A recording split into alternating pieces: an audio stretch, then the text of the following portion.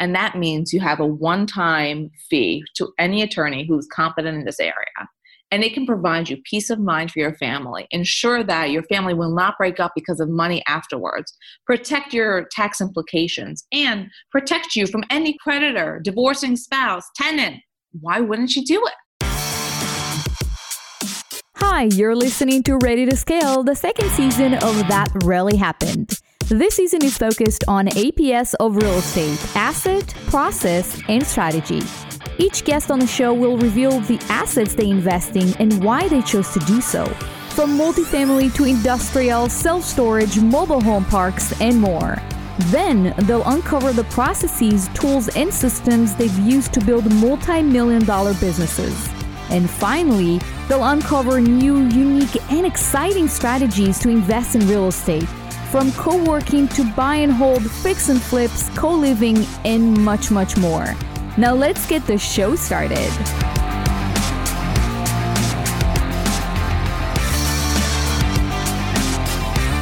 Hey guys, welcome to Ready to Scale. I'm Ellie Perlman, your host, broadcasting from sunny California. When I'm not behind the mic, I buy multifamily properties with passive investors who partner with me on my deals. My resource freebie this month is the COVID-19 Asset Protection Guide. This includes several of the best practice steps that I myself am implementing at my apartment communities, as well as other syndicators I've spoken with. You can find this guide and practical steps to implement immediately at www.ellieperlman.com/resources. If you enjoy the podcast, please take a minute to rate us and don't forget to like and follow along with me on social media as well. All right, so my guest today is Natalie Alicia. Natalie is a wealth preservation expert and a very close friend of mine. She advises real estate owners on how to minimize their tax implications, maximize their legacy, and protect their assets from disgruntled tenants, divorcing spouses, and any other creditors that might exist. She has been seen on Good Morning America, BBC, Fox News, CBS, Yahoo Finance, HLN, Law and Crime, I-24 News, and Court TV, and has written articles and been featured as a wealth expert in Cosmopolitan, Kiplinger, and Partners magazines. Welcome to the show, Natalie. Thank you, Ellie, so much for having me. It is such a pleasure to be with one of my best friends in the world, who is truly a thought leader, and having this wonderful conversation that I know we'll have today. Yeah, absolutely. So can you tell us a little bit more about your background and how you started as a wealth preservation expert? Sure. So when I was in law school, I really enjoyed the area of trust and estates, which is usually a snooze fest for anyone else, right? So I said, oh my God, it's beyond wills and trusts. It's really about how do we make a legacy for ourselves? And legacy has been at the cornerstone of everything I've done. So I started in-house, actually in a real estate development company with a tremendous background and tremendous assets. I then went to a trust and estates firm where I learned the business. And at the ripe old age of 24 years old, I hung my shingle and I said, I can do this too. And thank goodness it's been working out pretty well for the better part of this past decade. So that's a little bit about how I got into trust and estates. And I have to tell you, Ellie, when you hear all these things about lawyers being so terrible, I agree for the most part. I think the caveat, though, is people who are in my area of law, because we ensure that even if you get sued, which is almost a guarantee in today's extremely litigious society, let's be real, there's too many lawyers.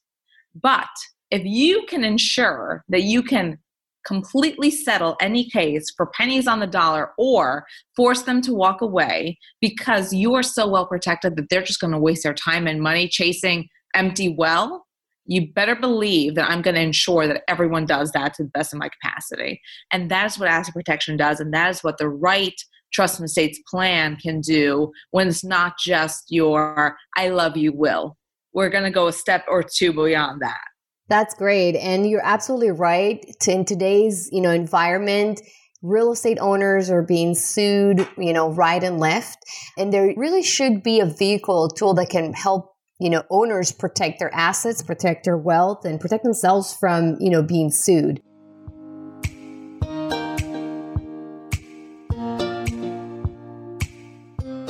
And when we're talking about the assets, what type of real estate assets have your client protected themselves through, wealth preservation tools throughout the years with you? So every kind of real estate or any asset, really. So the most traditional is your home, right? Your typical home. That's what most people have, the so-called American dream. Then we go a step beyond that, and let's say you have some multifamily properties. Fantastic. All the way up to portfolios. Because when you have that much property, you now have different kinds of good problems.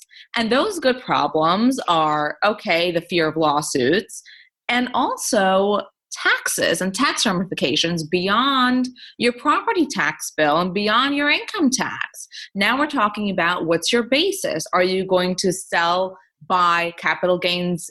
So we're doing a 1031 exchange. What else can we do to minimize the tax implication? So the more and more wealthy you become, the more and more you need someone like me, because there's more and more, the ones that are the highest can fall the lowest, as they say.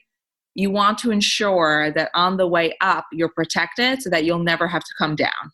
That's great. And I think it's really important. And as investors and real estate owners accumulate more and more assets, that becomes a very, very important issue that they need to take care of. No doubt. Ellie, and I just want to point out that building my empire can probably really resonate with many of your viewers. And we all take such pride in what we do. But here's the thing. Sometimes are we building on a very weak foundation? And 9 times out of 10, I find that many of my clients, unfortunately, are, and they're not properly protected. And that breaks my heart, because I know how hard you work. I know how hard your peers work. And to just not have the right things in place to make sure that it's profitable, no matter the IRR, but really on the base, that's what people miss often. Absolutely. And I think we don't really pay a lot of attention to that, because the main focus is, hey, let's get the deal. Let's make money. Let's take care of tenants. Let's fix the property. But not enough is, time is being dedicated to think, how can I protect myself? I think the initial thought is, I have insurance. I'm protected.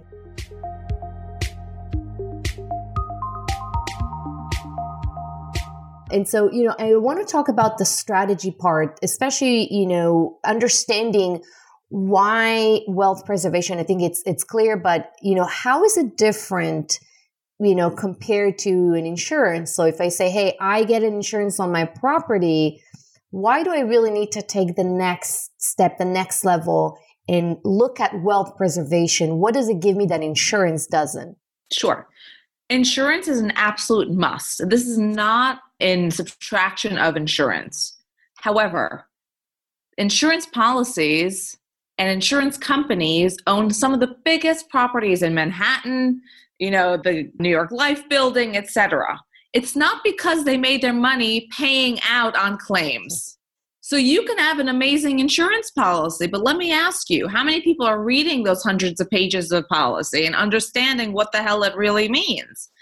Even from a personal example, my husband in the 91 Oakland fires lost their house, and his mother in a fire. I mean, it's clear as day. It was a fire spreading through Oakland.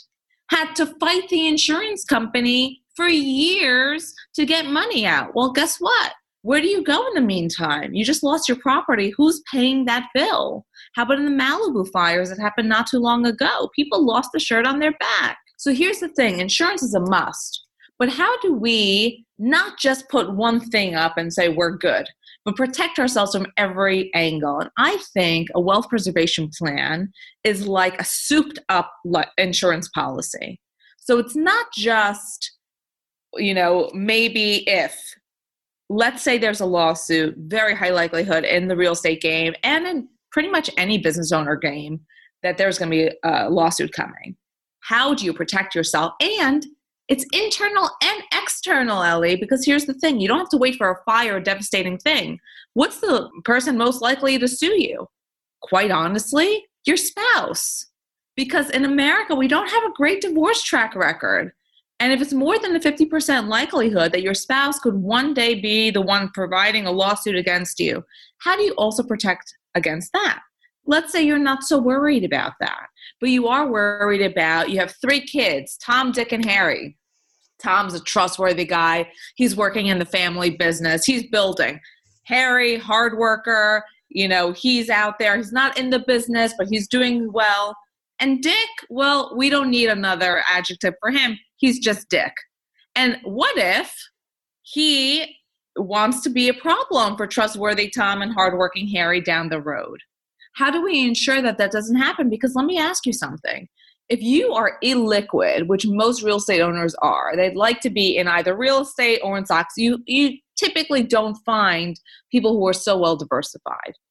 So if all your money is tied up in your real estate and you are disabled or dead, which we all will be dead one day and we hope not disabled, what happens? Now your kids can't get along. There's no liquidity. You have to sell the property. Maybe it's in a down market. And if that's the case, what the hell do? You sell at a loss. And if you have partners and they didn't die, guess what? Their basis didn't get stepped up like yours did. So now they're going to be pissed. They're not going to want to pay their capital gains tax. And you made so much in real estate and you have so much in assets that you better believe every single one of those kids is lawyered up. The partners are lawyered up. And now you have a tremendous estate tax bill as well. It is a catastrophe what happens when people do not plan. And I understand no one wants another legal bill. Who needs it? But here's the thing. If you can do the right preservation planning, and that means you have a one-time fee to any attorney who's competent in this area, and it can provide you peace of mind for your family, ensure that your family will not break up because of money afterwards, protect your tax implications, and protect you from any creditor, divorcing spouse, tenant. Why wouldn't you do it? Yeah, you're absolutely right. And with that in mind, can you talk to us a little bit about what tools are out there in the framework of wealth preservation that investors can actually utilize to protect their assets? Sure. So here's a bunch of things. You want to make your asset, which is, let's call it sexy, okay? You want to make sexy not so sexy. So we're rolling back Justin Timberlake. We're not bringing sexy back. We're making sexy less sexy. And your real estate asset that's really sexy, here's how you're going to make it less sexy. You're going to put as much mortgage as you can on it, as long as the numbers make sense. Why? Because the mortgage is the first position lender. They're in the first position to get back any monies. Thereby, it's not fully baked property that's ready for the taking. Number 2, don't you dare have anything in your own personal name, okay? Or don't even think, I'm going to put it in my kids' names. Oh, because your kids' marriages are so healthy? Because your kids don't do drugs, God forbid? Because your kids don't drink and drive, God forbid? I mean, come on. Are you willing to lose the shirt on your back because of your kids' problems? And it could be something benign. It could be daughter-in-law or son-in-law that you don't like. Well, guess what? That's a major problem if it's in their name. And don't think that you're smarter than the IRS. Oh, I'm going to put it in my kid's name and then I'm not going to pay tax. Stupid. You will pay tax because they don't know what the hell to do and they just want the money. So believe you me that they're going to make a tax mistake. Okay? And John Rockefeller said, by the way, own nothing, control everything. And that is exactly what the third thing I want to talk to you about is trust planning, okay? A trust, LLCs, LLPs, they ensure that you control property, but your name is not directly on it. Now, it's a miracle in America that everyone can know that Ellie is actually the owner, but if your personal name is not on it, it can't be taken from you. How amazing. So we have this myth of entity ownership. I mean, a business is not a living, breathing thing. It's us that build the business, but yet it's allowed in our legal code. So why would you not take advantage of it? It's simply about exacerbating the laws that exist to your benefit, period. Now, look, if you do have LLCs, do not mix the LLCs. They should not be owning A, B, C, and D property because what happens if an inside creditor from D slips and falls or the roof falls down or whatever the hell? And now they're going to be able not to come just against D, but against properties A, B, C, and D. Exactly. And even if it costs a little bit more to have multiple LLCs and pay multiple, franchise taxes in some states, like in California, it's well worth it because you want to separate your assets. So each LLC controls a different asset. Now, if you're a passive investor, it's a little bit different because there's, more, you basically own a share of the company that owns the property. So there's still separation. So I wanted to ask you, Natalie, you mentioned something about a trust. And I'm very curious because I've seen some of my investors that have been investing passively in syndications through a family trust. Can you tell us a little bit about what is a family trust and how you create one? Sure. So people are really scared about the word trust, and I could not make it more of my mission in life to dispel that fear and to ensure that people actually trust the trust. So here's the thing about what trusts are. They're simply a legal contract between you as a grantor and or settlor. Those terms are used interchangeably. A trustee, which can or cannot be you, depending on the type of trust we do, and beneficiaries. So here's the thing. Let's take the best one first. Everyone wants to be a beneficiary. You sit back, do nothing, and collect cash. The dream is to be a beneficiary. Of course, yeah. Okay? So this is typically what our kids will be. And, all of our viewers, that's typically who you're putting in the beneficiary spot. Trustee, if it's a living trust. So family trust doesn't denote whether it's going to be a living or revocable. Those are interchangeable. Or irrevocable trust. So here's the difference. Irrevocable sounds scary because it kind of is. There are a few changes, if any, that can be made in a typical irrevocable trust agreement. Why does anyone do it? Because that's the kind of trust that gives you asset protection. However, you can make your irrevocable trust a little bit more sexy by putting in the right jurisdictions, such as Nevada, such as Alaska, such as Wyoming, that have amazing asset protection laws. And thereby, you still can have control of the asset and be not the owner. So thereby, your irrevocable trust acts like a living trust, breathes like a living trust, but gives you the benefits. And then there is the less sophisticated, I'll call it vanilla trust, which is the living revocable trust. And that trust essentially does two things. Number one, it allows for the transaction to occur, so for everything to go outside of probate. Probate is a word people hear a lot. They don't know what it means. When you have a will or you die without a will, those assets go through a court process. That court process is called probate, and the probate literally means in Latin to prove a will. So you air all your dirty laundry to the court, and by the way, to anyone who wants to look up what's happening in your family. And then the court takes its sweet time granting your proposed executor as the executor and granting letters of testamentary. Now, what have you just done? You've wasted tons and tons and tons of money and time to your kids. You've made them eat liquid for a year or more sometimes. You've opened up the possibility for estate litigation between your kids and anyone else in the woodwork. Mm-hmm. And you've aired all your dirty laundry. What a trust does is it avoids that probate process so that it goes directly. In my trust, Ellie, everything is going to you. Congratulations. This is really an Thank amazing friendship. And thereby, the next day after I die, you have the death certificate and you show that to the successor trustee. Boom, boom, boom. Checkmate out to you in your trust if you have one, right? Amazing.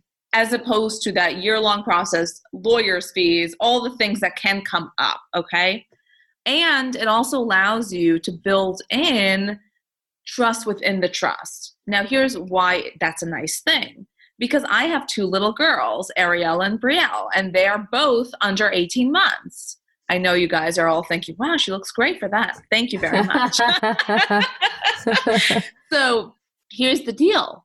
I don't want my money going to my kids to a guardian who may or may not know what the hell to do with that money.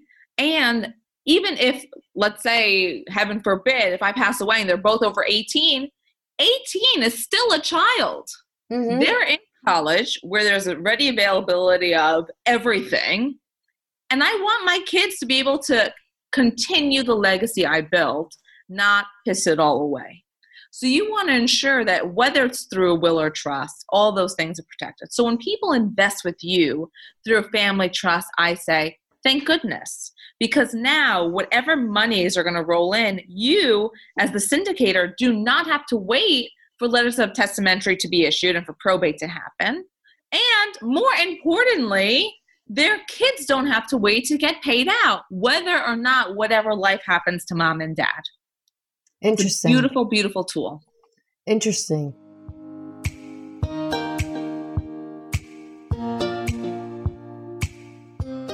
And, I want to kind of transition and talk about the process. When someone wants to start a family trust, how does it look like? Let's say they reach out to you. What do they need to do? What do they need to know in order to get it started? Great. We want a really seamless and happy process. We know we're talking about death. I completely repositioned it in my firm. It's your life and legacy plan.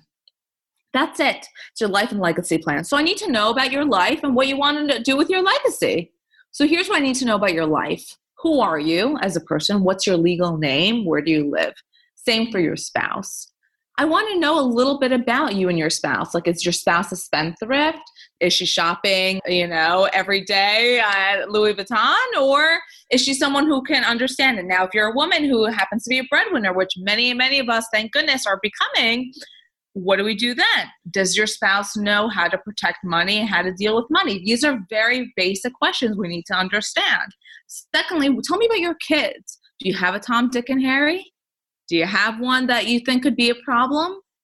Do you have an in-law, one of their chosen spouses that you think could be a problem? We need to know these things, because how are we going to position your wealth to ensure that it goes down to your grandkids? Because Ellie, we both have wonderful husbands and love them dearly, but you betcha that every person I've ever spoken to does not want to benefit daughter-in-law, but would rather benefit the grandkids. And I get that, So what are we doing to properly protect the next generation, okay? And then, look, the reality of today is people have major alcohol issues. They have depression. They have drug issues. We need to know these things. I mean, literally, right. You get, metaphorically undressed in front of your trust attorney, which is probably why most people, 64% of people, die without having a will done. But 64 people, 64% of people. Can you imagine? 200 million Americans right now are walking around knowing that they're going to die one day with no will.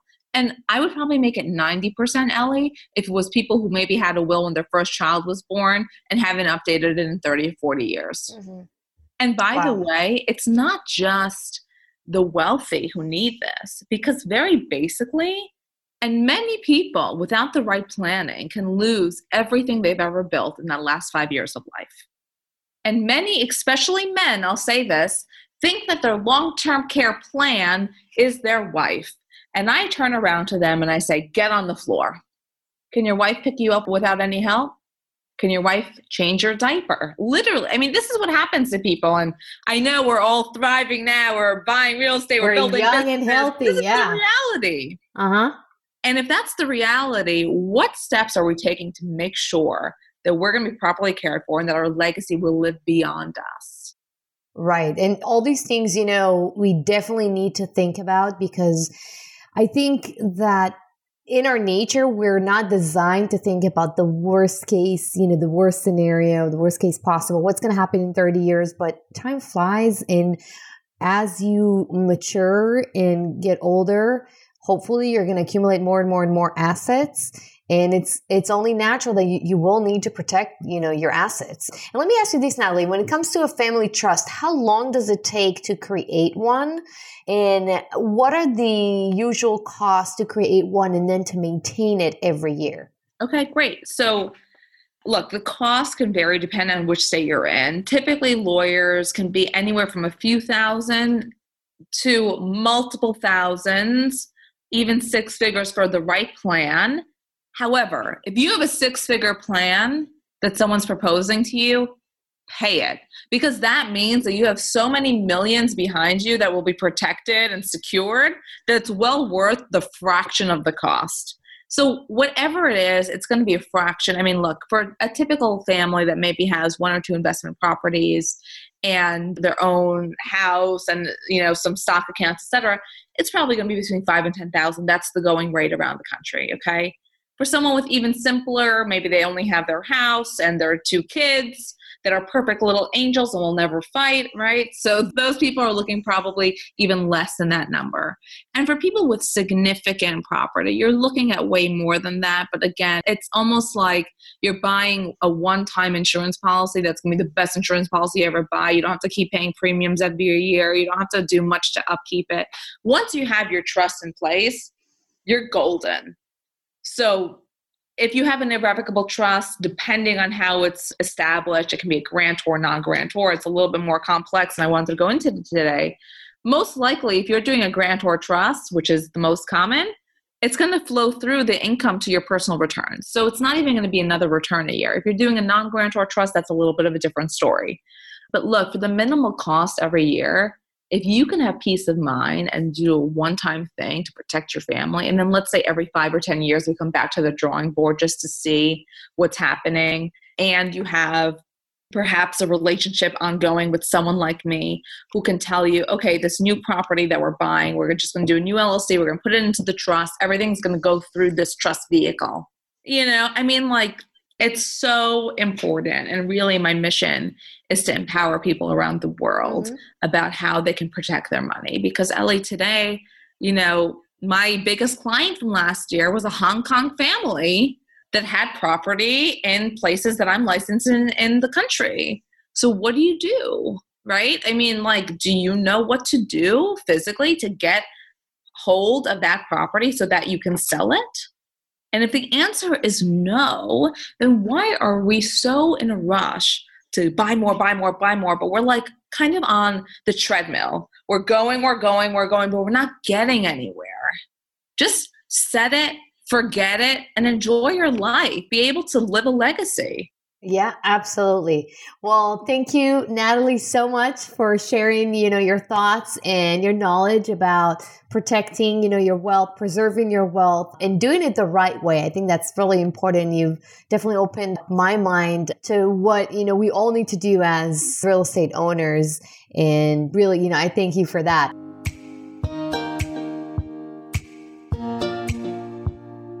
So we have arrived to our last part of the interview, which is the lightning round questions. Are you ready? I hope so. All right. So Natalie, what's your favorite hobby? Oh God, I have hobbies. Networking and talking. Talking is my favorite hobby. All right. What is the one thing that people don't know about you?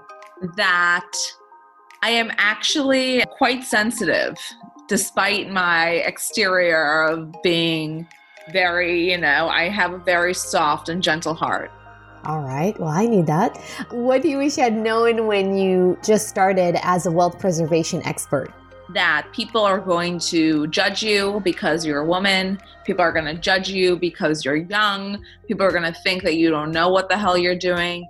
It's only because they don't know what the hell they're doing. And they've been doing it wrong for 50 years. So you know what? Buckle up, guys. We're ready to take on the world. All right. So Natalie, if our listeners want to get in touch with you, where can they find you? Amazing. So my website is www.nataliegold.global. And my email is natalie@elisha.law.com. I would be more than happy to talk to anyone from you, Ellie. And I cannot stress enough how amazing, wonderful, beautiful, and brilliant you are, and how lucky your viewers are to have your show every week, because seriously, what you're doing in this world is amazing, and I'm proud of you. Oh, thank you. I mean, the feeling is mutual, obviously, but hey, thank you so much for being on the show today, and I'll talk to you soon. Thank you. Bye-bye.